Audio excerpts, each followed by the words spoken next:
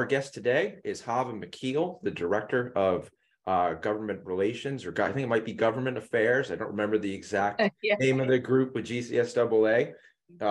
She is involved in a lot of things that affect the turfgrass industry. And I know, Chava, I have worked with you on a couple of herbicide-related issues. But before we get into that, welcome. And if you don't mind, why don't you tell our audience a little bit about yourself, kind of how you got into turf and working with superintendents, and we'll go from there. Good morning, everyone, and thank you, Jim, for inviting me to your podcast today. I've appreciated working with you on several active ingredient issues in the last several years with EPA. But yes, in December, I reached a milestone. I have worked at GCSAA for 25 years. So I was just a baby when I got started here, fresh out of college. Going back even further than that, though, I was born and raised in central Kansas, and I grew up on a farm. So I really valued that. I mean, I drove tractors and sat in combines, and my father has a lot of land, and we had milo and soybeans and corn and livestock and specialty crops and all of that. So, you know, I grew up around the rhythm and the cycle of a farming community, a farming father, and really enjoyed that and appreciated that. Always hearing my father complain about how expensive things cost, equipment, seeds, fertilizers, pesticides, always complaining about the weather. So by way of background, that's where I came from. I went to the University of Kansas after high school here in Lawrence, and got my degree in political science. I did not originally intend to get that degree, but I made my way to that degree halfway through my 4-year period at KU. In the middle of college, I had we have a family friend who's actually was a senator in the Kansas legislature. She asked me to intern for her. So for my last 2 years of college, I spent time in the Kansas State legislature working directly for her. She was the chairwoman of the Senate Ag Committee. That particular experience got me to where I'm at with my political science degree. I drank the Kool-Aid and never looked back. So I love policy and politics and all those things. And I actually got to work in the Kansas legislature at a time there was some interesting things going on. Like, for the first time ever, the legislature had to vote to increase the speed limit, you know, up to 70 miles an hour on I-70. And it was quite a discussion, a robust discussion about that. But anyway, I literally moved away for a year with my now ex-husband to Iowa after I got my degree. Was homesick for Lawrence. His project wrapped up there. I called a friend in Lawrence and said, are there any job openings? I want to get back to my college town. And there happened to be an opening, a low-level position at GCSA for a communications director. So I didn't have any background in golf or experience with golf. I wasn't born and raised in a golfing family, but I applied for the job and got the job and worked here at GCSA for 2 years in the communications department. And then thankfully, a position opened up in the government affairs department. So I rolled into government affairs 2 years in and have been doing government affairs work for the association ever since. So I have about a 23-year track record of doing government affairs at GCSA and have hit on every component part of it, whether it's the state affairs piece, the regulatory piece. In 2013, I became the director of the department, and really at that time have the directive to get this particular component piece of the association out of the shadows and make it more visible. And it became a core pillar of what GCSA does. So proud to have worked here all these years. And to get back to my farming roots, golf to me is urban ag. So it's a very easy transition in terms of just, using inputs, relying on weather, relying on labor. There's a lot of similarities between ag and golf. There's differences, of course, but I have learned to love and become passionate about the game of golf over my tenure here, picked up the game, playing it a little bit when I can, but there's nobody that's more passionate about green spaces and communities and defending that across this country than me. So I love our superintendent members. They are the salt of the earth. They are wonderful. And I love to go talk about their professional land management to people all across this nation. So that's a little bit, Jim, about my background. Well, no, that's great. I mean, and it sounds like you said that you're, it wasn't a 1-for-1, but certainly some of the lessons from your farming background have applied. And you used the word, defense in your comments, right? And I think maybe that was intentional, maybe it wasn't, but certainly I think it's appropriate. Today's session we've titled it, I think, issues or regulatory issues affecting pest management products. And I know it's not just one. For those of you listening, Chava is involved in a lot of different fronts, and I know in the 1 or 2 forays I've had into that space with you, I was amazed by how quickly, when one concludes, the next one surfaces. So I'm going to leave it to you, Chava. Where do you want to get started in terms of issues that our listeners should be aware of, or things you've been working on that might affect turf? Well, I have a little prop here. I don't know if you can see this, the listeners. We can. This is what we call the Blue Book. Okay. This book comes about because of our Government Affairs Committee. This is 9 or 11 superintendents from around the country that gather together annually with me to help us determine what the issues are that we're going to focus on. I have a team, we are a team of 5 here. So just real quickly, we have a division of labor between 5 people in the Government Affairs Department. I manage the department, but my focus is on regulatory affairs, especially at the federal level. So my focus is on, most of my work is focused on the EPA partnership and working with EPA on active ingredient issues.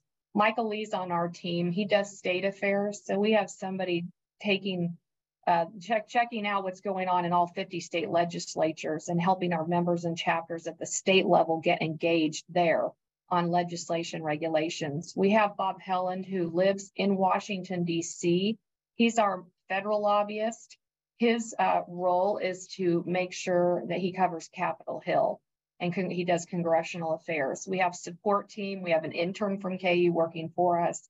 There's a lot going on, and we'll get into that today. But the Blue Book is our Bible. This is the issues that we focus on.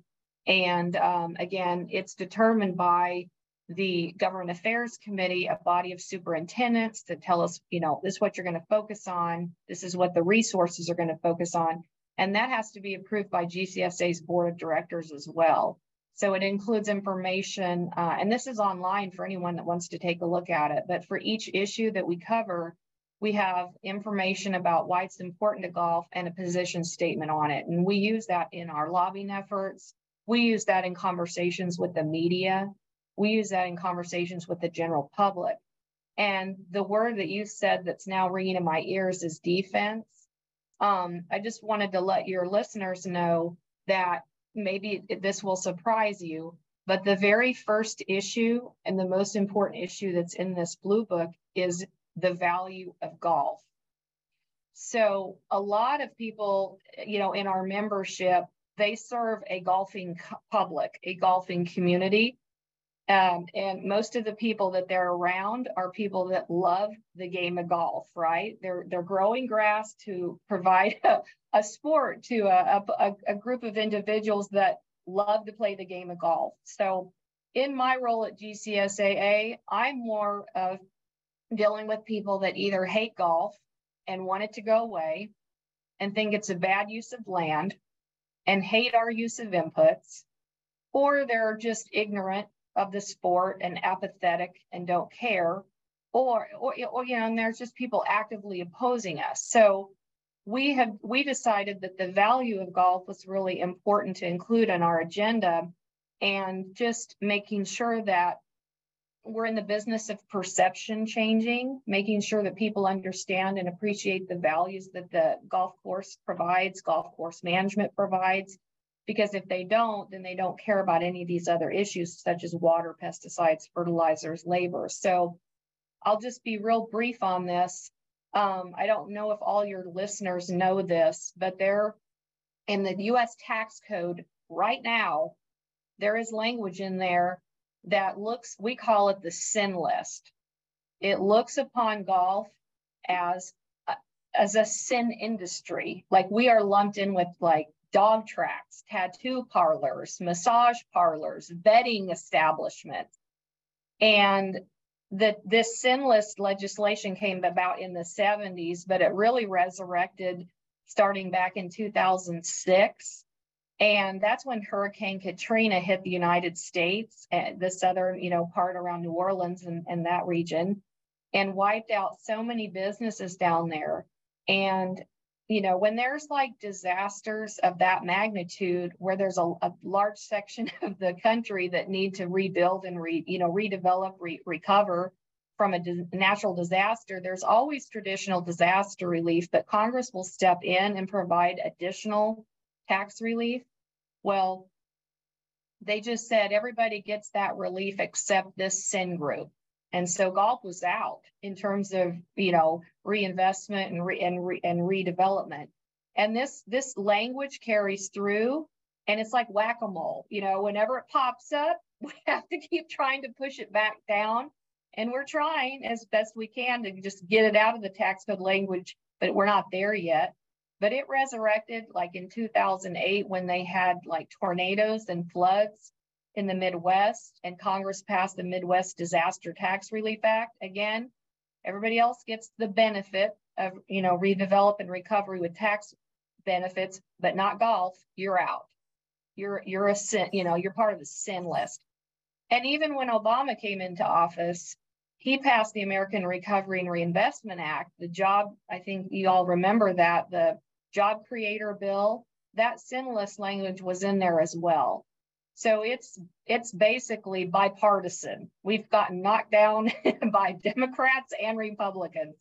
But anyway, what I find with my team and myself personally day to day is just we're explaining to whoever we need to explain it to that turfgrass is of value in the country, and these green spaces are important and they provide a lot of benefit. Charitable, economic, environmental, you name it, the list goes on and on. So that's number one. And just our sport, Jim, we're on the defense about how, this sport in general. But then moving on, I don't know. Yeah. I was going to say for sure. And it has to be hard to have, your blue book with 10,000 foot view priorities that you want to try to advance, and then continue to play defense, not only against, on that tax code language stuff is new to me, and I'm sure it's new to John as well. But also the active ingredient re-reg stuff that comes up as you're trying to advance these kind of priority initiatives.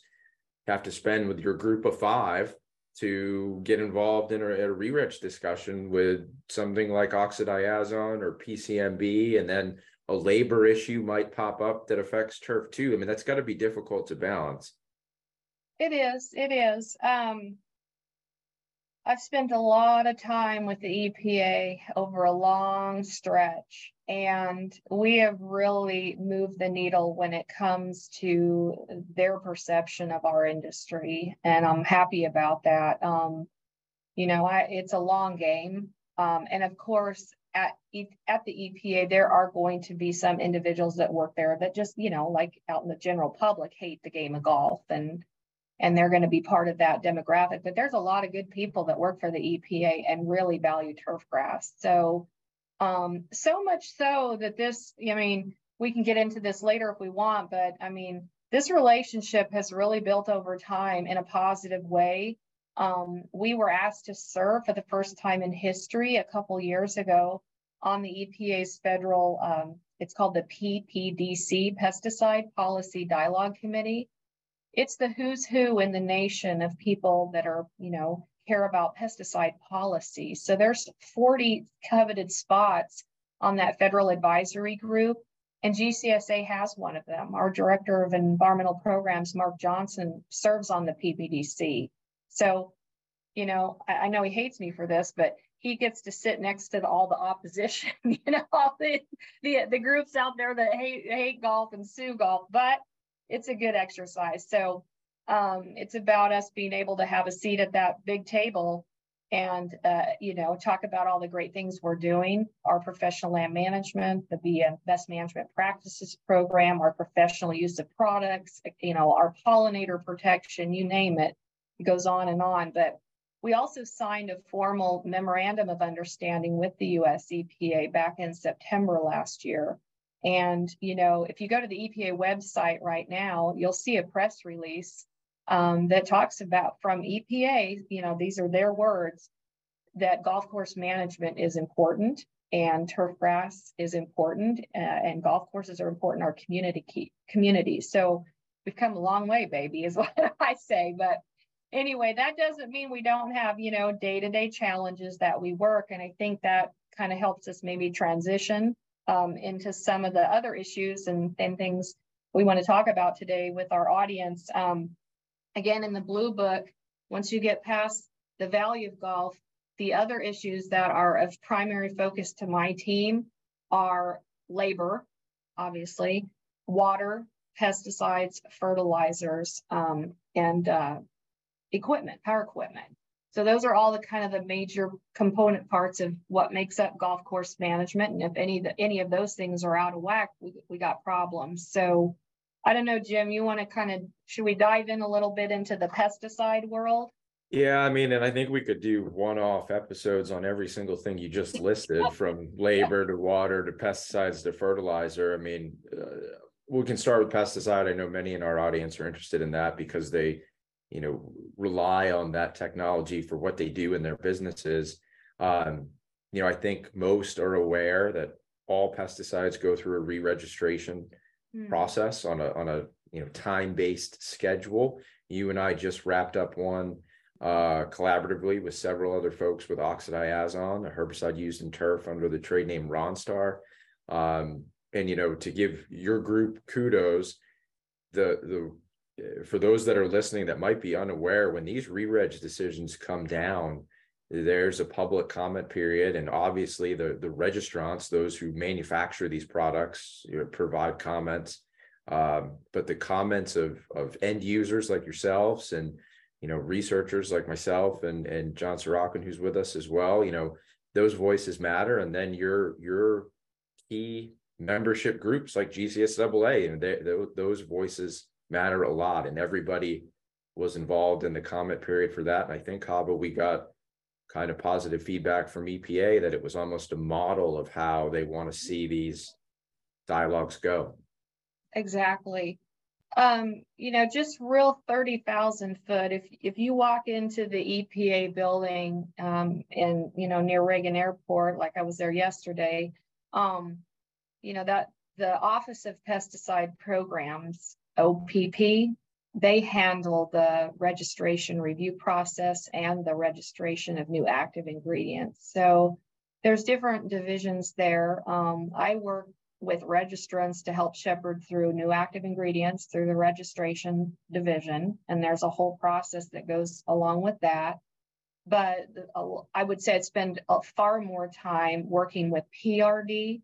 That's the re-registration division. So there's a process with any active ingredient. So that's one of my primary roles at GCSA. I follow the federal register every single day.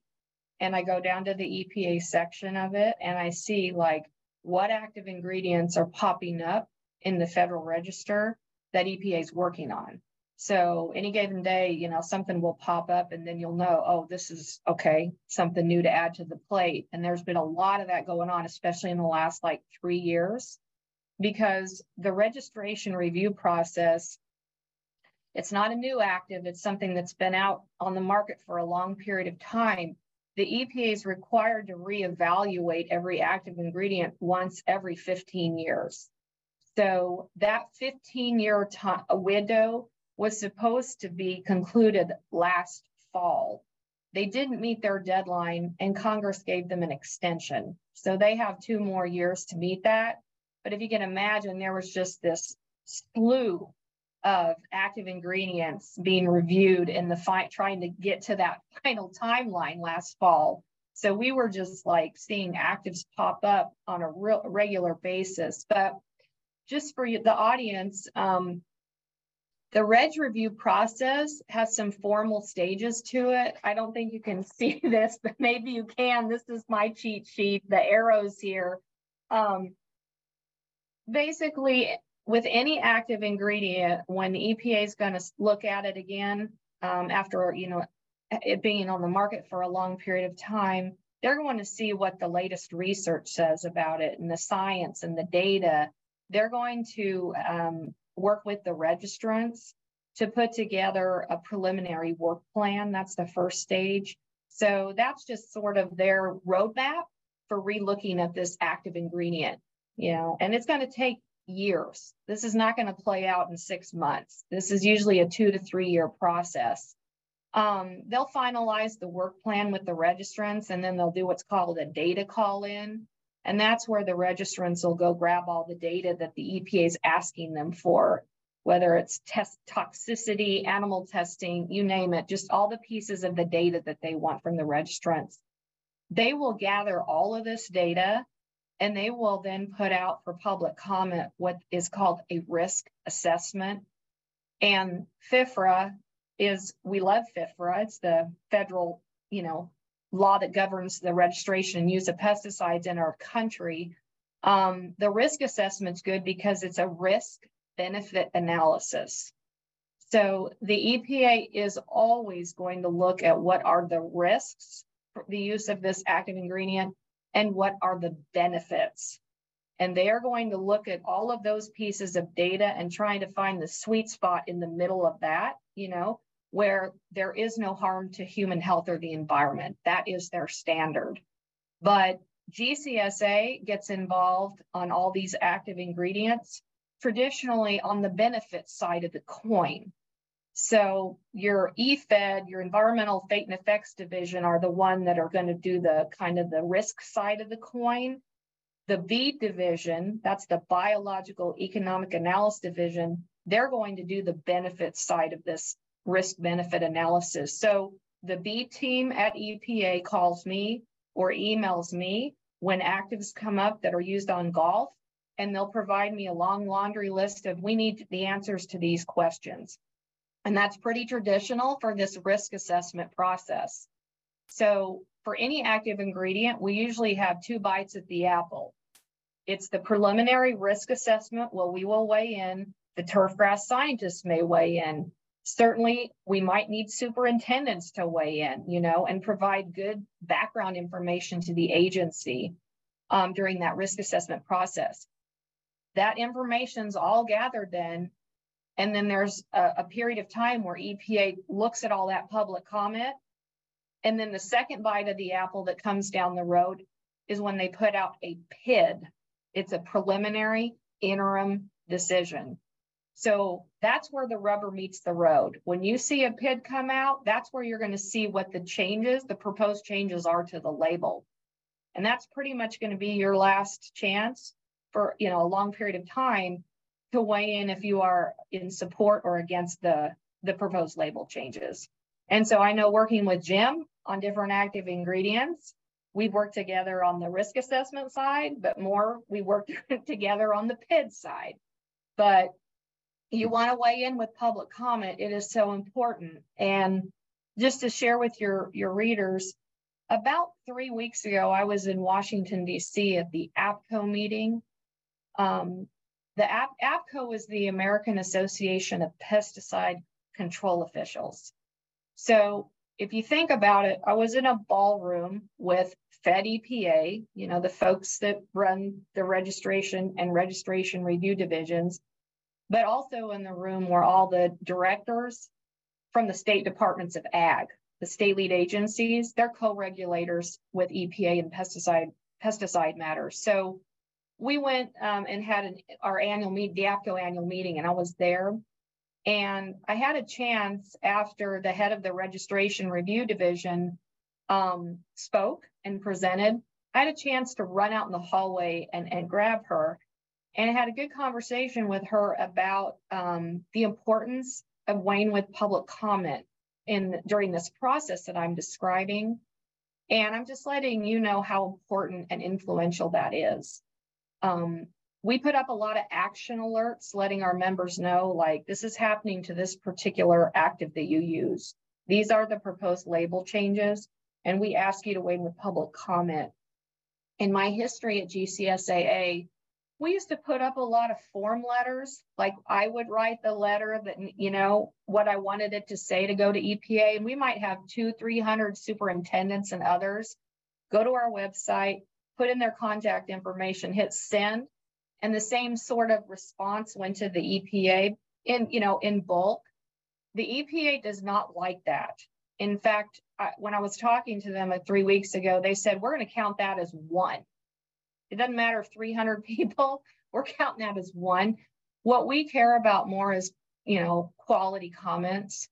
If you have 5, if you have 10, 20, 30 substantive comments coming in from a superintendent that talks about the true impact of a decision that they're making, those have so much more weight than any kind of like form letter that we could send in volume. So I thought that would be important for y'all to know that, as we work on active ingredients, and we can talk about a few of these here in a moment, but when these come up and GCSA puts out the call for, like, we need people to weigh in with public comment if you care about this, it's really important that you do.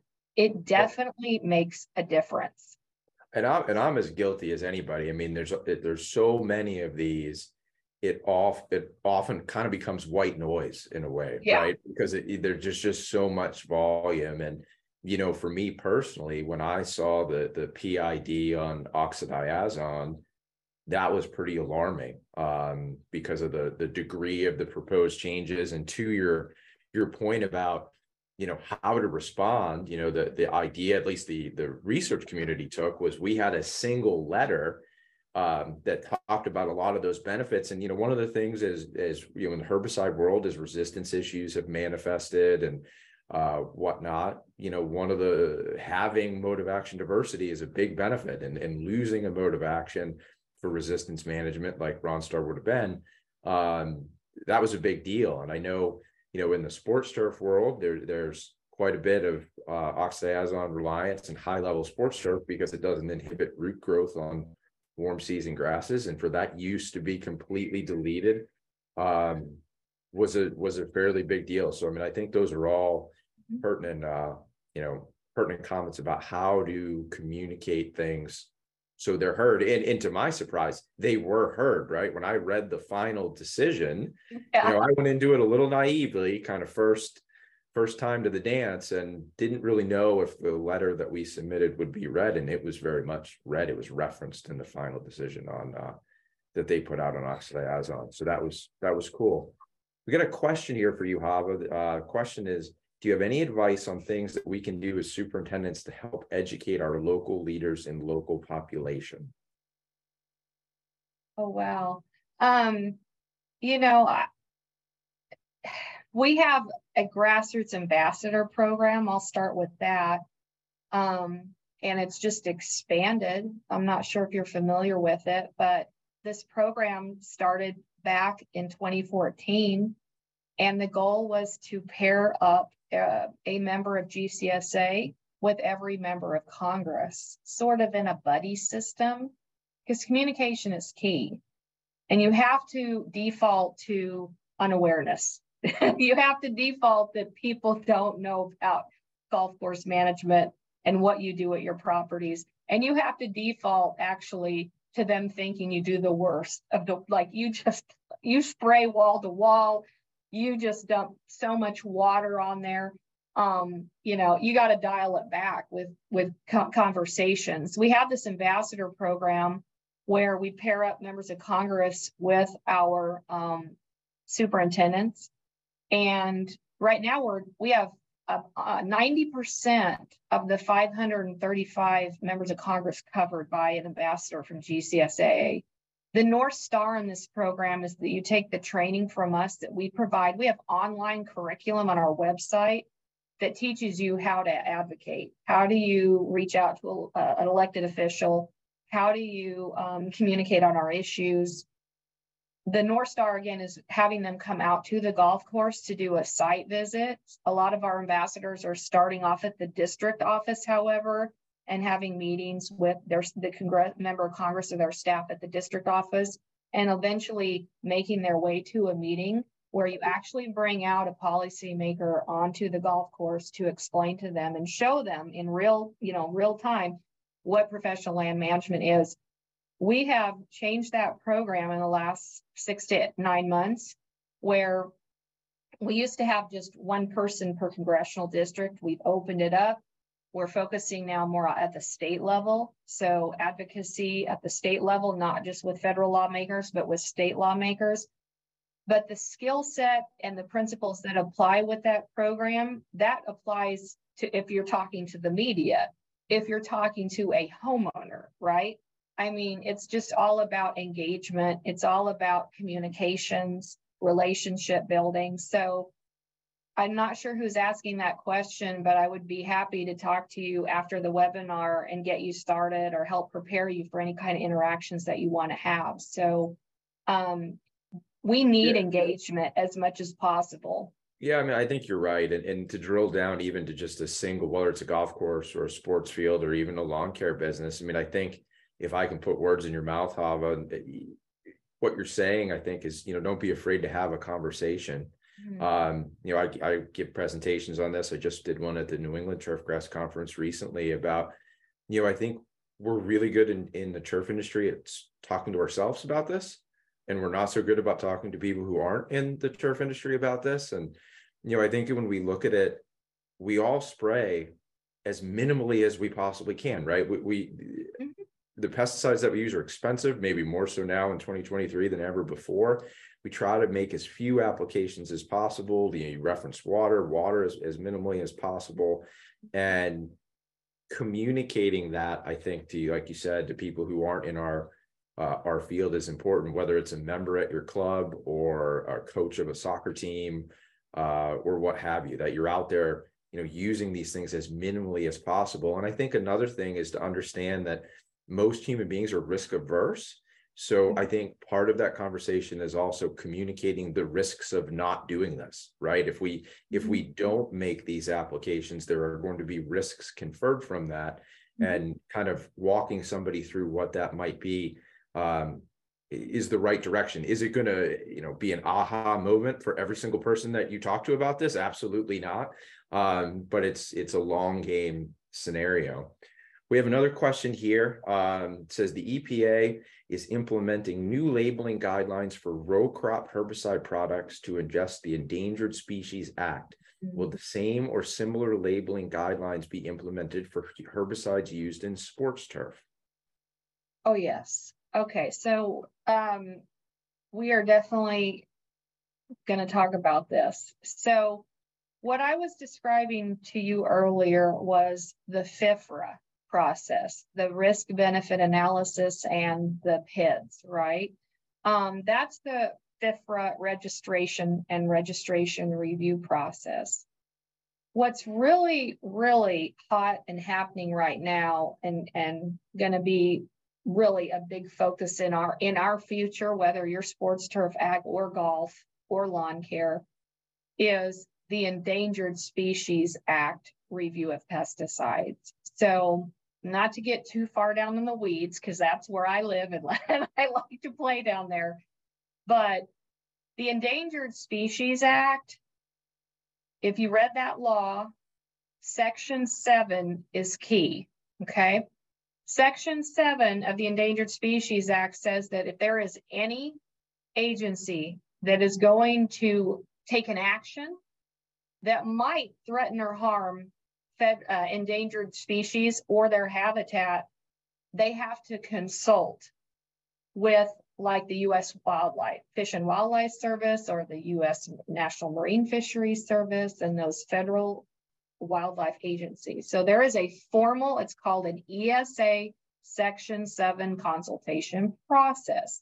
It's been in the ESA since the beginning. Well, what's happened is that over a long period of time, and the EPA will admit this, they just really did not do a good job of complying with the ESA Section 7 consultation process. So they got the pantsuit off of them for about a 10-year stretch.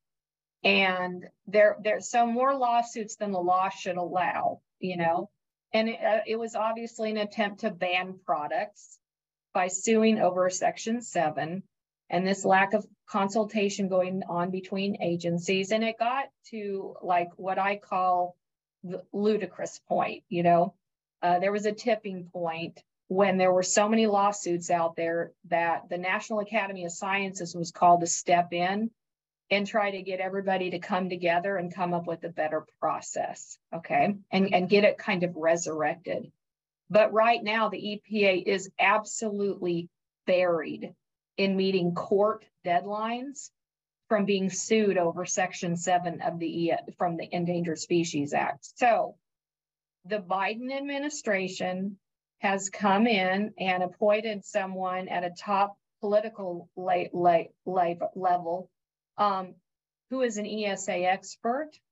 And one of his key assignments coming on board at EPA was to fix this longstanding problem. So they've taken a hard look at how do we improve this ESA consultation process between the EPA, the USDA, and these other agencies. So just last year, they showed us their cards. They put out what they're calling, and the EPA put out what they're calling their Endangered Species Act work plan. And it's their roadmap for how they're going to, expedite the evaluation and the review of pesticides against the species and habitat. They just in November put out an update to that original work plan, and I just wrote public comment and weighed in with it. So you're right. What's basically going on with the proposal is they're speeding up putting restrictions on a product label. They're moving that part of the process up sooner. So the ESA consultation process is a 3-step process. 2 steps are in the hands of EPA, and then the final step in the hands of the services. In the first 2 steps of the process, EPA has to just do some kind of determination. Will the use of this product, may it affect the species or habitat? Yes. Okay. Move to part 2. Could there be an adverse, effect on the species? Yes. Okay. Move it into the hands of the services. The services used to be kind of where the rubber meets the road. They were the ones that tried to find out where the actual harm was taking place and putting the mitigation around that to try to prevent that. Now, this was a years long effort, right? So you're doing this evaluation, this Endangered Species Act consultation process, but you're not putting any kind of new restrictions on a label until years later. So with the EPA's new proposal, it's flipping it. It's putting those, potential mitigations, potential restrictions up on the label first, then doing a bunch of, evaluations. And then at the end of that, if they need to be removed, they will, or if they'll stick, they will. So I'm working on this right now because the EPA's put out, in the spirit of this new Endangered Species Act review, for the ag side of the coin, they've put out what are called pick lists, okay? When you think about pick lists, you're picking BMPs for protection. So it's basically a menu of best management practices. So Mark and I, Dr. Unruh and others, we've been reviewing the pick list of upfront mitigations that the EPA's developed, looking at the ag side. When you look at it, it's not applicable. It's not appropriate for golf, right? But they're going to get to non-ag spaces soon. So we're taking a look right now at our BMPs, that we have that national template of BMPs that came about through our BMPs initiative. We're taking a look at that and getting ahead of this and figuring out how to construct a pick list for golf that makes sense, that, you know, if you're going, it's basically the construct of this is going to be that if you are going to be allowed to use this product in the future, you're going to have to pick from a list of things that are going to protect species in order for you to continue using the product. I hope this is making sense. But some are at a higher level, some are at a lower level. Maybe if you don't have the ability for some reason to pick that higher level BMP, you can pick 2 or 3 lower level BMPs combined and protect the species, and then you'll be able to use the product. So I hope that answered the question from the audience. But yes, this is definitely going to impact golf. And we're in a position right now, number one, we're thankful that GCSA launched the BMPs initiative back in 2017, and we now have 50 state BMP programs, right? We didn't know back then in 17 that in 2022 and 2023, their EPA was going to be focused on the development of these pick lists, which are basically BMPs.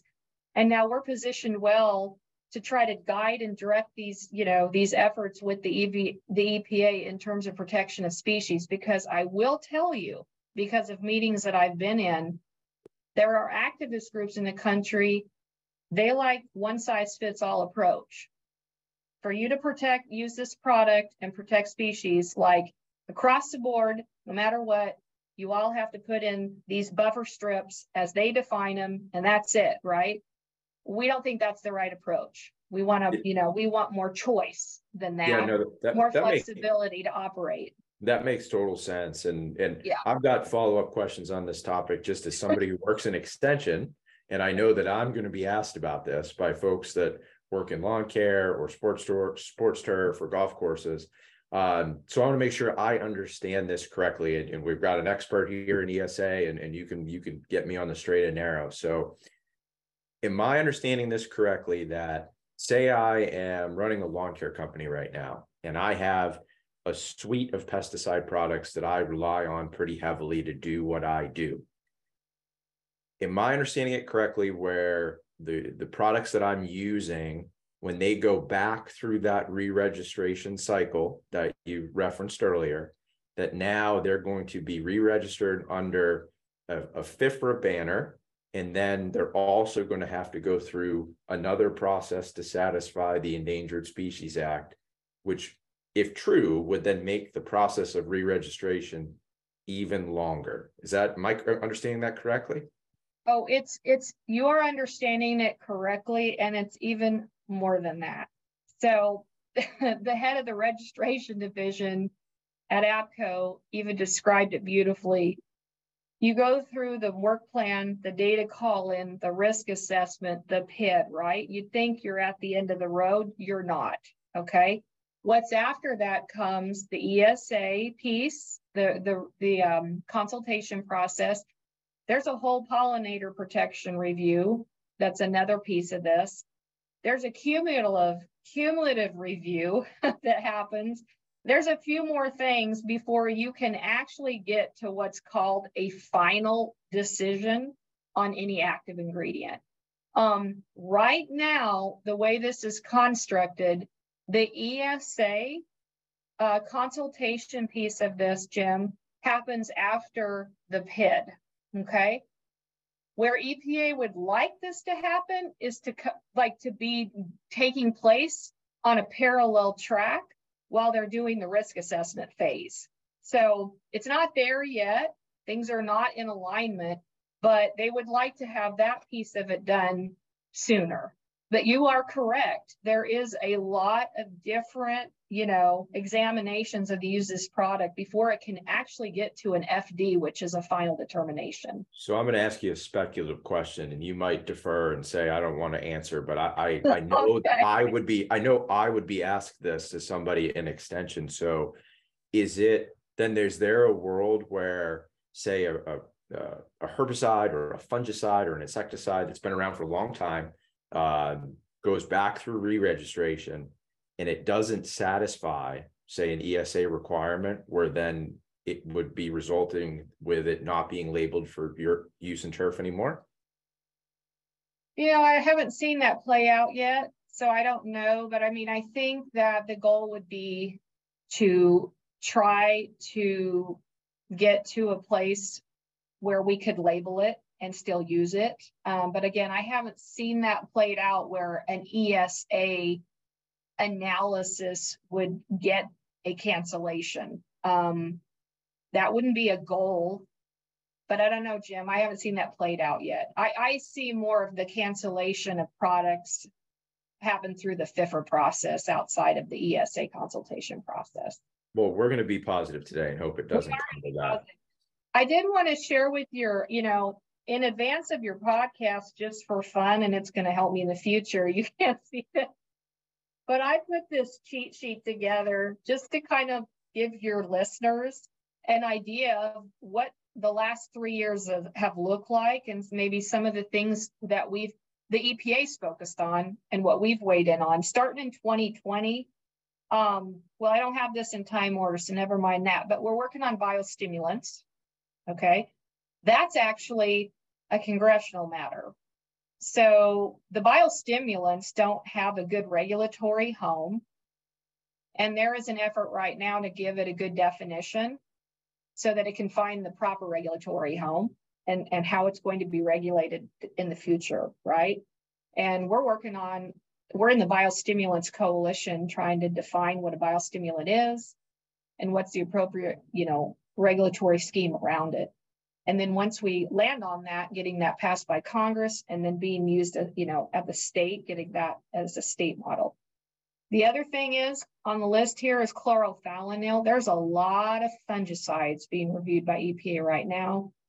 So in 21, we weighed in on the risk assessment. And then shortly thereafter, we found out and got blindsided that Canada was going to ban chlorothalonil. So we enlisted the superintendents in Canada to weigh in with their EPA equivalent and push back on that proposal. And they were very effective. That has stopped in its tracks. And we haven't heard yet the final outcome of that, but there was enough public comment that came in from the industry in Canada to push back on that has not been approved yet. But in terms of chlorothalonil, the next step for that is going to be the PID coming up, but we haven't seen it yet. Chlorpyrrolid in 2020 went through risk assessment, but it hasn't had a PID yet. Fipronil, risk assessment, same. Lots of stuff going on with glyphosate, as you know. That's a whole nother, that's a whole nother episode. You and I think, worked on iprodione. That actually went through the risk assessment phase and made its way to the PID stage. And we weighed in with that. And so did a lot of turfgrass scientists. I'm not sure if you were part of that effort, but they were proposing for iprodione to put it to tees and greens only, and 2.6 pounds of AI per acre once per year. And we all said collectively, that's just too restrictive. So they are reviewing the public comment that came out on that one. And we're waiting to see what the final, decision is. Final in quotes. And that's another good example of mode of action diversity in the fungicide world, right, for supporting that still being available for use amongst those who use it. Yeah. I'm looking here at neonics, all those insecticides. I lied, I guess, earlier when I said you only have 2 bites at the apple. For any active ingredient, you actually really have 4. 4 bites at the apple right now. You've got the 2 bites at the apple through the FIFRA process, the risk assessment and the PID.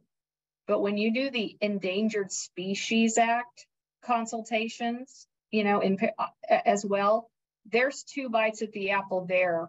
So the EPA, when they do their step 1 and step 2, they put out a document that's called the biological evaluation. You have to weigh in on that. Did the EPA do its work right? You know, and then when it gets over in the hands of the services, their final product's called a BIOP, a biological opinion. And you got to weigh in with public comment on that. So for like glyphosate, I think I've written 4 sets of comments in the last, 3 or 4 years on that. But real quickly, oxadiazon, we've talked about that. That went, you and I saw this. This went from a proposal of an outright ban to a proposal, I think during the risk assessment, to fairway only. And no sports turf. And no sports turf, to a final decision where we at least got to keep it. And, it's really, it can be used now limited to 30%, I think, of a golf course turf area, but it's not limited to a certain part of the golf course. And the rates are reasonable and things like that. But that actually made its way to a final decision. And we hosted a webinar where people can learn more about that together. PCNB went through risk assessment last year, and we weighed in with that. They just issued a cancellation for PCNB, just a couple months ago. Which, for those listening, if you're unfamiliar, that's a fungicide used for snow mold control in parts far north of Tennessee. Yeah. So they're proposing to cancel it outright. And again, we weighed in with strong opposition to that, and a lot of superintendents. We put up an opportunity with an action alert to weigh in with public comment. We wrote comments, scientists wrote comments, registrants wrote comments. We'll see. It's pending. We don't know if we'll be able to dial that one back from the brink. And then finally, rodenticides. EPA is looking at all rodenticides right now. They have proposed pretty much making everything restricted use, respirator use, and banning a lot of application methods that are used on golf courses. So we weighed in against that proposal. We're still waiting to see the outcome of that. And the one that just wrapped up last week was thiophanate methyl. So that's another important fungicide. And New Farm reached out to us, said, please weigh in with this. We did a webinar. It's on our website. You can learn more about that. But it was this was a really interesting one, because with thiophanate methyl during the risk assessment process, the EPA didn't have any problems with golf use of it at all. It passed all tests, nothing. And then when the PIT came up, they proposed a limit that was so low that it would be rendered virtually useless, ineffective. And what happened is they lumped golf in with residential use and applied residential rates to the golf use. And no one knows why. So our public comments that we put into the docket last week was sort of like you need to untangle these things and leave golf alone, and then we should be fine. So was it a paperwork problem? I don't know, or intended, I don't know, but we all weighed in with public comment on that. And we had about 50 members weigh in on that one with some really substantive comments about how taking the rate that low would just, we might as well not have the product on the market. So anyway, that's just a small snapshot of all of the active ingredients that we've been weighing in with you, Jim, and other scientists and our superintendents, trying to keep them on the market, keeping the tools in the toolbox. Yeah, and we've got a question here, which I know we don't have time to fully unpack, about fertilizers. And the question is about, and maybe Michael Lee, if he was here, could comment, because you said he works with state legislatures, about a bill in Hawaii trying to phase out synthetic fertilizer use in that state. Anything in the ether that you've come across about that at the federal level? Not at the federal level. I haven't, the things died down at the federal level in terms of fertilizer use after Obama left office. When he came into office in 2009, he put fertilizers on the map. I mean, that was when he declared the Chesapeake Bay the national treasure and said we needed to expedite the cleanup of the bay. And, you know, fertilizers were definitely more on the federal radar when that happened, because the construct of the cleanup of the bay in terms of nutrient use, phosphorus use, sediment loads, that became a model for cleanup in other parts of the country, Puget Sound, Great Lakes, the Gulf of Hypoxic zone in Mexico. So, you know, that was sort of the push that got us into the whole BMPs initiative, was watching that play out. And fertilizers were, you know, again, or at the federal level, were really on the radar then, but it's died down at the federal level. It's been more of a state issue, like you said, especially in Florida. Florida's got and we're running out of time, but we had a really positive thing happen in Florida, because Florida doesn't have fertilizer preemption. It's local control there. There's over 110, I think, ordinances at the city and county level in Florida on how you can use fertilizers. And there's restrictions. And, you know, again, it's been whack-a-mole trying to beat back down these regs, or these proposed bans on fertilizer use or blackout periods. Golf worked with lawmakers in that state to put a bill forward last year. The construct of it is if you become certified in the Florida BMPs program, then you are exempt from proposed fertilizer bans in the state and pesticide bans. And Governor DeSantis signed that last year. So that was a good success story. But I am not familiar, to your caller or your audience, I am not familiar with the fertilizer bill in Hawaii, but I have no doubt that Michael Lee on my team is, and they're all over it. So maybe you can email me after this podcast, and I can get you in touch with him for him to update you on where things stand with that and what efforts are being done to address it. Excellent. Excellent. Well, Chava, if I've learned nothing today, I've learned you're a very busy person who's involved in a lot of different fronts. So I'm going to wrap us up here and get everybody off to lunch. For our superintendents that are interested, again, in GCSAA CEUs, the event approval code is on your screen right now. If you are watching this as a recording on YouTube, you want to make sure that you put the actual event date, April 4th. The same would be true if you are listening to this on our podcast feed, that you want to put today's event date as April 4th when you enter your approval code for superintendent education credits. Chava, I will just conclude by thanking you for all that you shared. I mean, I think we only skimmed the surface today of everything we could have talked about in terms of other issues. So thank you for your time. And our next Turf Tuesday will be in May. The topic of that will be on the upcoming World Cup coming to the Americas in 2026. My colleague, John Sorokin, who's been here and quiet today, we're going to trade roles next week, and he's going to be kind of the lead talking about all the work going on with the World Cup, and I'm going to be the one who's following along and learning. So thanks to everybody for listening, and enjoy the rest of your day.